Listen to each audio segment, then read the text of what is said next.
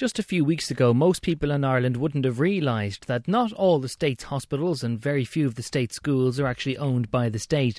In fact, an awful lot of our education and health infrastructure is tied up in various trusts and voluntary organisations, many of which are ultimately run on a religious basis. In the last couple of weeks, that has become a major scandal, particularly where it overlaps with what goes on inside a woman's body. I'm Gavan Reilly, and that was The Week.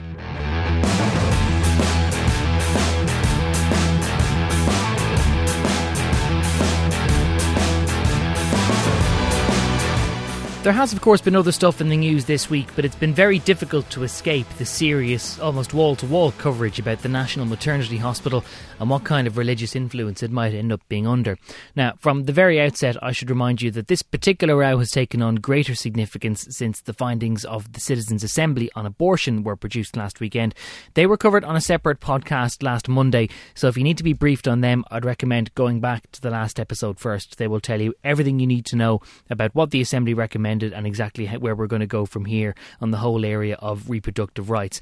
Assuming you're on top of all of that, you will now know that there is a new political snowball coming in the direction of the government about this whole area, and a formal recommendation to allow a pregnancy be terminated for any reason at all within the first 12 weeks, and then for a series of separate other reasons in the first 22 weeks, or in some examples even up to full term.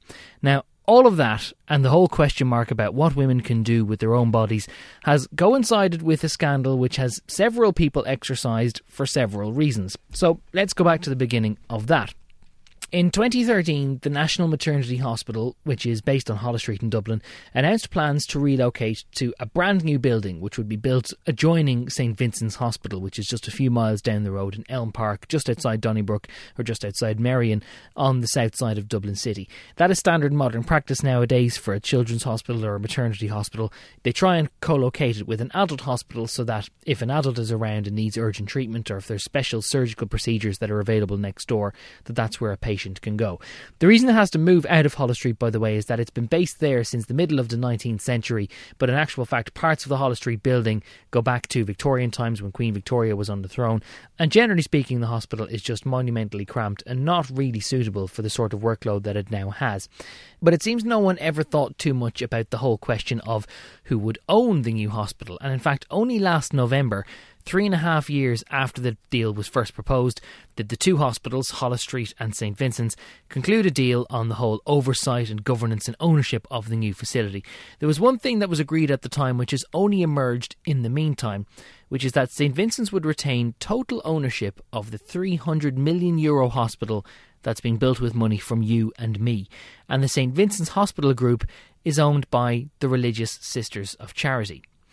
And given that religious groups tend to bar certain procedures in their hospitals on religious grounds, that means that certain terminations or even other procedures like sterilisation or tubal ligation, which is where you have your tubes tied, they aren't offered in some Catholic hospitals. So what would then happen in the country's national maternity hospital if the state's new laws on abortion happened to be subject to religious restriction because they weren't agreed with by the Catholic Church? Now, there was an awful lot of discussion on this in the last week and a half, a lot of it particularly unedifying, and it brought one family into near civil war. Holles Street's previous master, Dr. Peter Boylan, opposes the move. He says the hospital would be subject to religious influence out at St Vincent's. The current master, Dr. Rona Mahoney, supports the move. She and Peter Boylan are brother and sister-in-law. They both appeared on RTE's Primetime on Tuesday to discuss their positions, being interviewed by Miriam O'Callaghan. Rona Mahoney was first. She gave Miriam a tour of some fairly cramped conditions in Holles Street. As a doctor practicing here, I have to say to you that one of the most lonely places in the world is to be in National Maternity Hospital at 3 a.m. with a massive obstetric hemorrhage. Every year in this hospital we transfer approximately 5 or 10 women across the city who are in a critical condition. These are women who could die, and they are transferred because we have no intensive care facility here. Is part of the problem that you're so desperate to move from this hospital because it's old and the conditions are bad that you're blinded to the problems that will and may exist in Vincent's? This is absolutely not the case. We have been working on this project since 1998. We have recently been through 3 mediation processes over months And at the heart of each of those processes has been our absolute and fundamental commitment to ensuring that our hospital will have clinical autonomy, financial independence, will have its own governance system. But how can you be so sure of that when you hear someone like a senior cleric, like Bishop Kevin Doran, saying if it is owned by the Catholic Church, it has to abide by the rules of Catholicism, and IVF, for instance, isn't allowed? Miriam, let's be very clear. This agreement has been thought about. This is a separate company. I have never met Bishop Doran. He has not been involved in any negotiation, is unaware of any detail in relation to this negotiation. After that pre-recorded tour, she then spoke to Peter Boylan. The board of the St Vincent's Hospital Group issued a statement, as we know, earlier today, and they said, and I quote, that they issued the statement because of the continued misinformation and untruthful allegations being made by you. And they also went on to say that the clinical independence of the hospital will be enshrined in the memorandum and articles of the new hospital, and that any medical procedure which is in accordance with the laws of this republic will be carried out at the new hospital. So that's pretty clear, isn't it? Well, it is and it isn't. The statement from the hospital today said that in accordance with current clinical policy, current policy and procedures at St Vincent's Hospital Group today, in line with current procedures and policies. That doesn't mean that you've got to be very careful about what they say, because they're very clever. Now, that doesn't mean that it will be policies in the future. And they say any policy that's legal, any procedure that's legal today can be done. There is a problem, though, in the ownership structure, and it's very clear that any property that's built on church or state religious-owned land has to abide by the rules of the Catholic Church, and that's very clear. There's no argument about that. But are you suggesting, and I know there's been a history in this country, that one day a nun is going to run into an operating theatre, in the new maternity hospital, and stop a procedure taking place? I mean, what are you suggesting? No, that's not going to happen. But the structure as it's designed at the moment, with the board structure, take for example, on that board you will have 4 people whose views are fundamentally opposed to a substantial amount of the work going on in the hospital, over which they have overall corporate governance. Now, that's a recipe for conflict. The other thing that's really important is that it has been said that there will be no financial benefit, despite the fact that 300 million worth of asset is going onto their balance sheet. And I find it hard to believe how there's no financial gain in that particular situation. But it's said that they will have no financial gain from it at all. But that's just kind of hard to believe. He mentioned in passing there that the agreement between the hospitals had been published, and indeed it was during the week, so I went and looked at it. And what it provides for, as Peter Boylan said, is a 9-member board which will have total autonomy and independence in how the hospital is run. Now, 4 of those members will be appointed directly by the St Vincent's Hospital Group, which in turn is controlled and wholly owned by the nuns, the Sisters of Charity. So 4 people could be appointed effectively by the nuns, and 4 people by the current Holles Street representatives. Bear in mind, by the way, Holles Street isn't owned by the state either. Holles Street is not totally independent of the church as it is. It's got 100 different shareholders, all of whom wear various hats.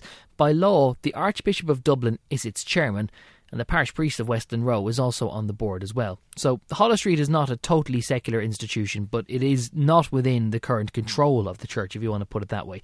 So St Vincent's and the nuns who own it would get 4 seats. The current Holles Street framework would get 4 seats. That accounts for 8. The 9th seat would be filled by an international gynecological expert who would be chosen by a search panel of 3 members. But St Vincent's gets 2 of those 3 places, so if push came to shove, St Vincent's would be able to pick whoever they wanted, and if they were so motivated, they could therefore push through a 5th nominee.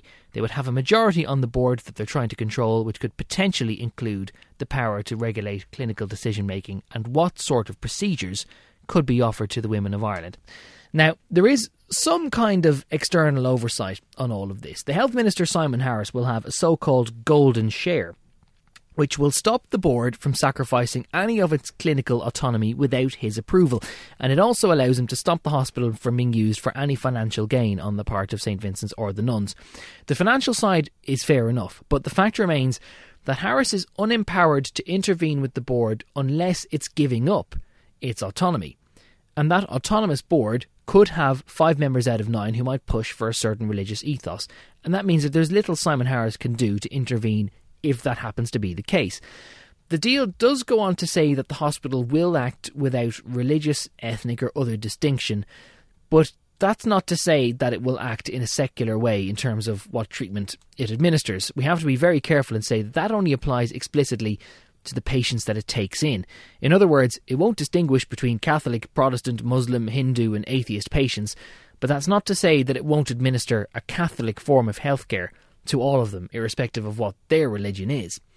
The other question that arises in many people's minds, even if the hospital was implementing everything that the law can allow and there was no Catholic influence, is what would the nuns want to do owning a maternity hospital in the first place? Why would they want to be in that kind of industry?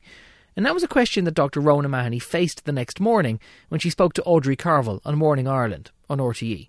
St Vincent's Healthcare Group are going to make available a large part of their campus right in the heart of their clinical services area, and they're making this available to women and children so that the co-location can be absolutely maximised in terms of joining up buildings at theatre level, ICU level, and that is done on medical grounds to ensure that we can offer the safest possible care. But there was a clear dispute over governance. That's why Kieran Mulvey was brought in. So what did the Vincent's Healthcare Group get out of this agreement? So we are the first of the co-locations. So we are the first people to tread this path, and it was imperative for both hospitals that the integrity of their clinical services were protected, and that has been at the heart of all of this negotiation. For Holles Street, the fundamental principle and heart of this negotiation has been that we would have autonomy of clinical services, complete financial independence and complete autonomy over the clinical services that we deliver.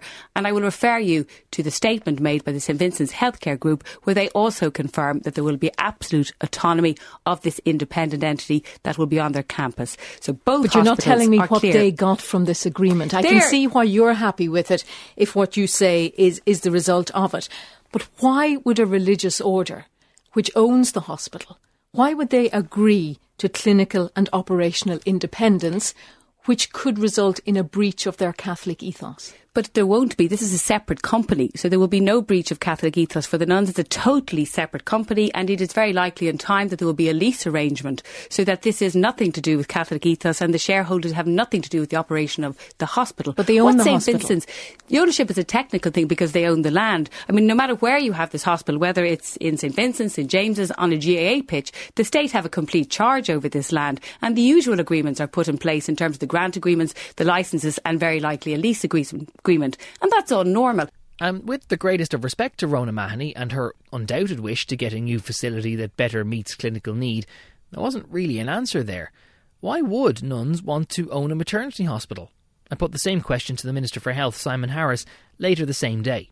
People who simply can't understand what a religious order would want to have to do with owning a new children's or maternity hospital, particularly with the whole area of reproductive issues and the likes, and who therefore conclude that the only reason why they might want to is because they might want to further their ethos in its treatment. I think that's not fair. I can understand the concerns that people would have in relation to this, and that's why I'm absolutely determined that all of those concerns will be robustly addressed through legal and contractual arrangements and through the teasing out that I'd now like to take place in a month where we do need cool heads. We're not going to sort this with tit for tat, he said, she said, on a daily basis in the media. We need actually a little bit of space here to sort that out. But I do also think if you look at the St Vincent's Healthcare Group, St Vincent's Hospital is one of our leading hospitals in this country. It's a teaching acute adult hospital. The way it's been talked about in recent days would suggest that it's a convent. It's not. It's an awful lot more than that. And I think it's very important that we can understand that it makes sense for the St Vincent's Healthcare Group to want to actually provide the best healthcare possible for their patients, including women who are using our maternity services. That's why I think it is. In fact, you could turn the question on its head the other way, and you could actually say that the St Vincent's Hospital Group could have put that land to better use from a commercial sense were they motivated in relation to doing that. And the fact that they have decided, after being asked by the state, could this hospital co-locate there, I think is a sign of their commitment to women's health. I do think, Gavan, we need a broader discussion. Just like we've had in relation to schools and education, I do think we need ultimately to have a broader discussion about ownership in general across the health service, because I've heard commentary and discussion in the last week to 2 weeks that has suggested that the Minister for Health and the Department of Health and the HSE own all of the hospitals. That's not a legal reality today. And if you look just around this city, there are many hospitals not even within the ownership of the state. The Forum on Pluralism and Patronage that Rory Quinn set up in the Department of Education in 2012, I think is a useful model. And in due course, I intend to go to government with similar proposals in that regard. The board of the Holles Street Hospital was to meet that night, ahead of which another board member, the Lord Mayor of Dublin, Brendan Carr, spoke out. He is also on the board, like the Archbishop of Dublin, because of the office that he holds.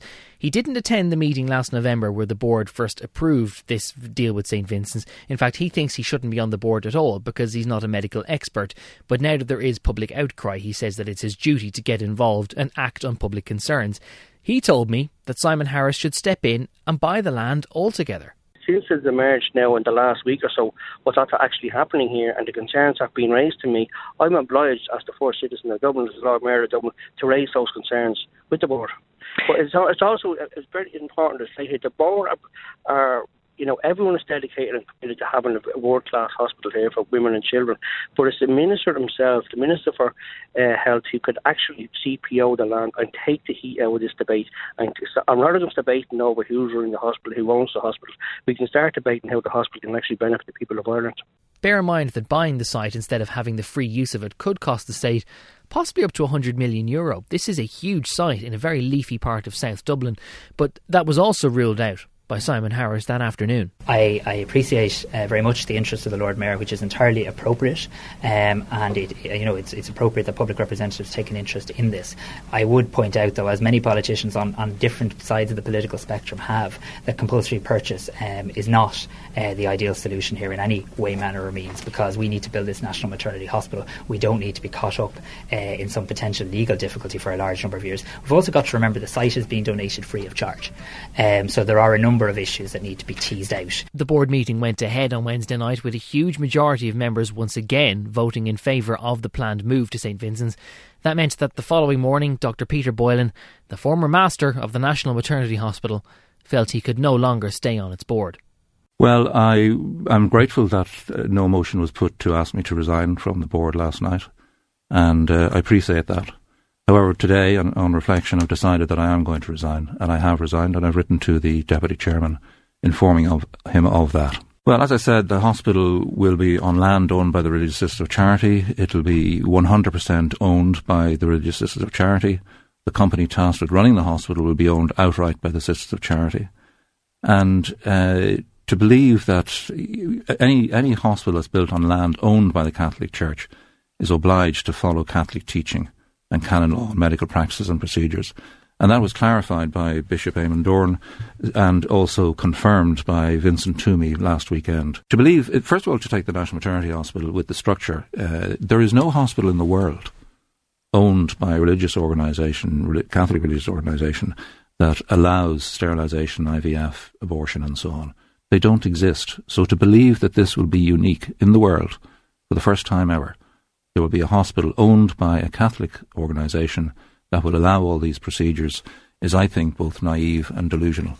He's joined in those fears by Professor Chris Fitzpatrick, who's a former master of the CUM. He was supposed to be the HSE's designated planner for the new maternity hospital. He has also resigned from the board. But the government appears to be sticking by its guns. It says it doesn't want to revisit the whole ownership question. It is more intent in trying to make sure that the new hospital does have operational independence in how it does its business. It seems even if that independence allows religious influence to go unchecked. But the book is not yet closed. Peter Boylan remains a governor. In fact, so does the Lord Mayor. Governors are the shareholders of Holles Street. They're the ones who will have the final say on what happens to the current facility. Peter Boylan says the shareholders have not yet been asked to approve the deal to move to St Vincent's. There is no legal document in existence on which the governors, the owners, the shareholders of the National Maternity Hospital can vote. And the devil of this is going to be in the detail. And the memorandums and articles of association have not been, the work has not even proceeded yet. It does have to be said, just in closing out this particular topic, that this isn't the only example of the state paying for something which then ends up owned by a religious group afterwards. Many people have been pointing to a clause in the Constitution this week that actually forbids the state from endowing any religion. They think that means that the state simply isn't allowed to spend any money building or doing something with an asset that then gets handed over into church hands. But it does have to be said, this is far from the first time. In fact, only in the last few years, the state has spent hundreds of millions of euro on capital investment into the Mater Public Hospital. The Mater Hospital is also owned by another religious order, the Sisters of Mercy. Vincent's by the Sisters of Charity, the Mater by the Sisters of Mercy. And in fact, there are many other, dozens of voluntary hospitals around the country, all of which have had state funding and state upgrades throughout the years, and all of which are still technically owned by religion. And in fact, of course, hospitals aren't the only place too. Just look at the country's schools. But almost every single national school, as they're called, is owned and run by the Catholic Church. And in that case, it's even more direct. It's not through a religious order such as a group of nuns or a congregation or what have you. It is owned by the local Catholic parish. And the Department of Education spends tens of millions of euro every year upgrading schools and then making sure that you have a more valuable asset, which in fact is simply owned by the Catholic Church afterwards. It is not a unique situation, but why this one is so sensitive is because this is a maternity hospital. It is a national maternity hospital which should be able to impose the state's procedures and the state's laws unencumbered. And it's where you have that overlap between rosaries and ovaries that the whole thing becomes so much more complicated. 100 to 102 Today FM. So that's where we are on the hospital story, but there is a significant other thing brewing this weekend. In Brussels on Saturday, at a summit which could in fact be long over by the time you get to hear this podcast, the EU's 27 remaining leaders will sign off on what the union's negotiating position should be on Brexit, and exactly what they should seek to achieve in the Article 50 talks that happen over the next 2 years as the UK begins to pull out. Now, Enda Kenny has been saying for some time that he wants Northern Ireland to be treated something like East Germany was.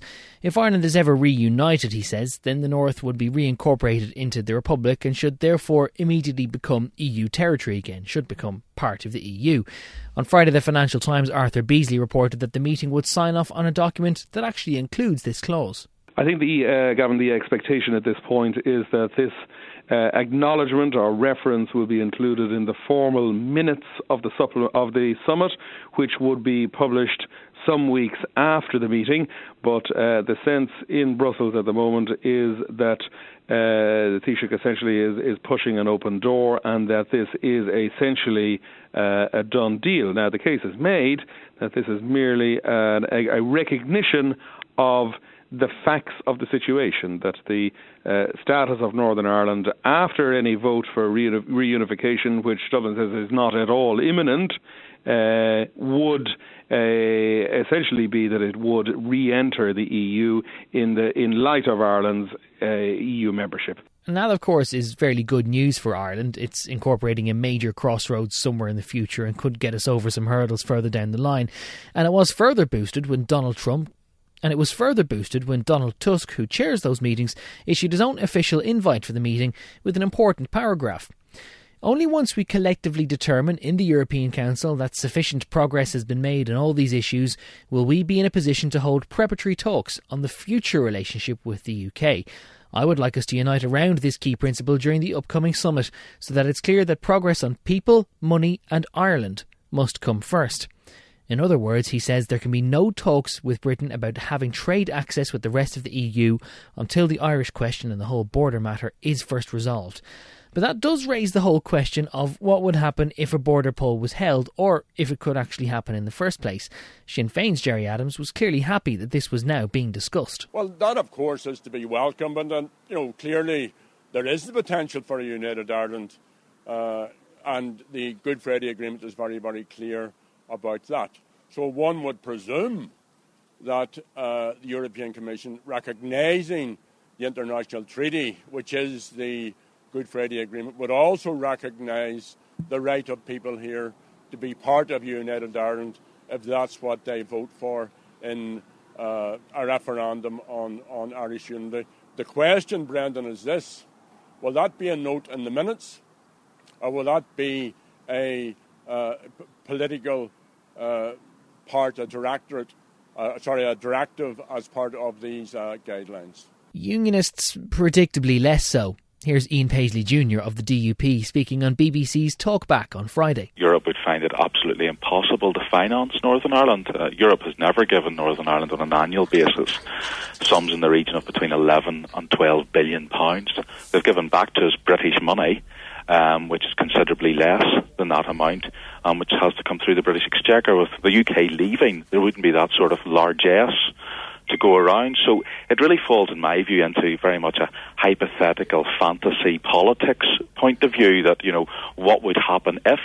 But of course, the fact of the matter is, and I think Mark Davenport put his finger on it, if there was a border poll, people would know that they were voting to leave the United Kingdom and go into Europe that could not pay for Northern Ireland, and into United Ireland that could. But how can you be so sure that surely some of that money is going to come from the Irish government? It's not all going to come from Europe. The Irish government only started becoming net contributors to the European Union in 2012-13 financial year.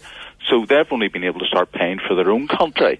The idea that they can actually now contribute to make up a gap of 12 to 13 billion pounds a year for Northern Ireland is sheer fantasy. What is actually I think it points to, and I think this is where the debate will go in the next 4 to 5 years for the Republic of Ireland, is that we will examine the prospect of what happens to Europe when the Republic of Ireland actually decides to leave the EU. That's a much more realistic prospect, given that most of their trade, their domestic trade, is with the United Kingdom, and their foreign and direct investment trade is with the United States, both of which will be outside of the EU by 2019.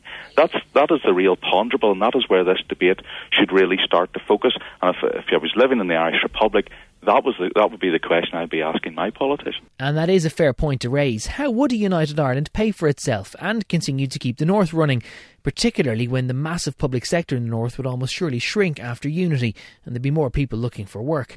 Fianna Fáil Senator Mark Daly has his own opinions on that. He's bringing a proposal to the Oireachtas Committee on Good Friday next week. He's been asked by that committee to draft a report on Brexit, on Good Friday and the prospects of a united Ireland. The report he's drawn up is over 1,200 pages long, but one of its recommendations is that the UK should continue to subsidise the North for 30 years after any referendum to leave the UK and rejoin Ireland. First of all, there's been massive underinvestment in Northern Ireland. We see that in terms of the motorway network and infrastructure that we have sought to have, including the bridges over Carlingford Lough and other infrastructure. But also there would be the issue, and this is an issue in relation to the EU and the Brexit negotiations, where there is a bill of 60 billion coming from the EU to Westminster in relation to long-running financial commitments that Britain has entered into as part of the EU, and they are the same in Northern Ireland. There obviously would be a lot of pension payments required by the British government in relation to the security forces in Northern Ireland, in relation to civil service in Northern Ireland, which was not incurred by the people of this whole island. So therefore there would be a divorce settlement of sorts, similar to the divorce settlement in the Brexit negotiations between the EU and Britain. In the meantime, however, this week there was one sage voice offering some perspective on what might happen if the UK leaves the European Union without some kind of transitory deal. John Bruton, the former Taoiseach and EU ambassador to the United States, was giving evidence at the Shannon Select Committee on Brexit when he talked about the effect of Britain running out the clock and leaving after 2 years of talks with no deal to transition into their new relationship. He says the effects could be pretty stark. 100 to 102 Today FM. And finally, just a quick stop on two other things that have been occupying people's minds in recent weeks. This podcast was on holiday when the final water deal was agreed between Fianna Fáil, Fine Gael and other members of the Oireachtas Water Committee, although when I say it was between those two parties and the other members, in fact, those members pretty much didn't sign up. But under the deal, water charges that have already been paid are going to be refunded, and only people who use something over the lines of 200 litres per day will end up possibly being charged. It means that only 8% of Irish households or water users will actually have to pay a charge. Here's what Simon Coveney said earlier this week when he was asked when the legislation to finally scrap charges might be kicking in. Just want to spice the conversation up. We have actually got great cooperation with other political parties on big projects like O'Devney Gardens and so on, and it would be great if we got similar cooperation on a progressive approach towards water. But look, seriously, it'll take us. I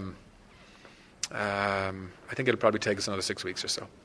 But certainly before the summer breakup, I'd like to be able to bring forward legislation that puts into place what has been agreed in principle anyway. In the Oireachtas Committee on Water, so that we can actually turn that policy agreement into legislation. And so we'll work quickly on that, but it does take time to get it right. Has it been delayed, Minister? You said 6 weeks ago, 2 weeks ago. No, well, look, I mean, I'm giving a figure of, in and around 6 weeks. I mean, my department is working on that now. There'll be no strategic delays for any political reasons, no. It is worth again bearing in mind that water charges kicked back in again on the 1st of April, and that if nothing is done about them before the 1st of July, Irish Water will presumably have no option but to issue the bills for the second quarter of this year. And that's certainly going to complicate matters when it comes to possibly looking at any refunds down the line. Certainly it'll look more like a political concession on the part of Simon Coveney if he then has to issue more regulations to suspend charges for longer than was originally agreed. The other major issue that's been occupying minds in Leinster House for, well, nearly 3 months now, Enda Kenny's future. It was perceived that having the general election called in Britain and then having the Stormont talks go into deep freeze until June, as they did this week, means that effectively now there is no Brexit talks and no talks in Stormont for the entire month of May. And if he wanted to go on his own terms, now would be a good time. So people expected him to address his leadership at the Fine Gael Parliamentary Party next week, only then for Enda Kenny to surprisingly announce this week that he won't be at that meeting because he's going to Canada to meet the Prime Minister Justin Trudeau. As it happens, on Monday of this week he turned 66 years old, and the inimitable Senna Maloney, in trying to ask exactly where Enda would go from here, had a unique way of putting it. Taoiseach, happy birthday, first of all. You're on fine fettle. You're off to see Justin Trudeau. Thanks, Sam. Fitter than I am, Taoiseach. You're going to Canada next week, but my question is, how long can the Irish people reasonably keep working like this? I've never lacked, I think, in energy, Senator. But as I said, I'm looking forward to the visit to Canada. They've requested me to go there for the last 5 or 6 years. I think there's a real opportunity here following the CETA agreement with Canada and Europe for Ireland to do much more business with Canada. I'm looking forward to meeting Prime Minister Trudeau. I did meet with him very briefly in Paris at the Climate Change Conference, and I look forward to meeting with the Irish communities and Canadian Irish business interests in the time ahead. For me, I've never lacked either the resolve or the energy, but as I said already on many occasions, I will make my position very clear to my parliamentary party in the near future. No doubt he will be doing that in the near future, but that is something he's been saying for 3 months already. 100 to 102 Today FM.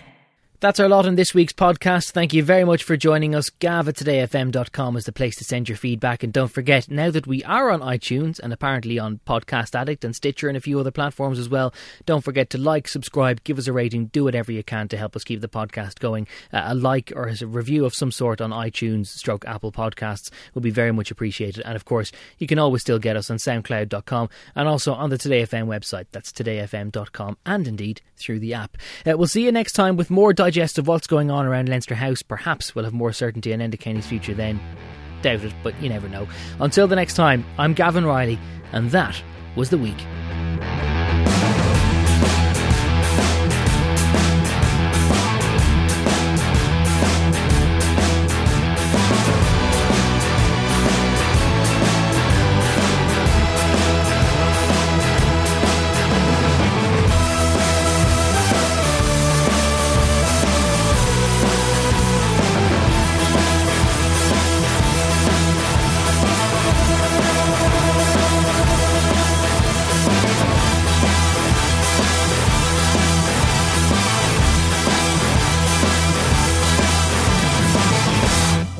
To 102 Today FM.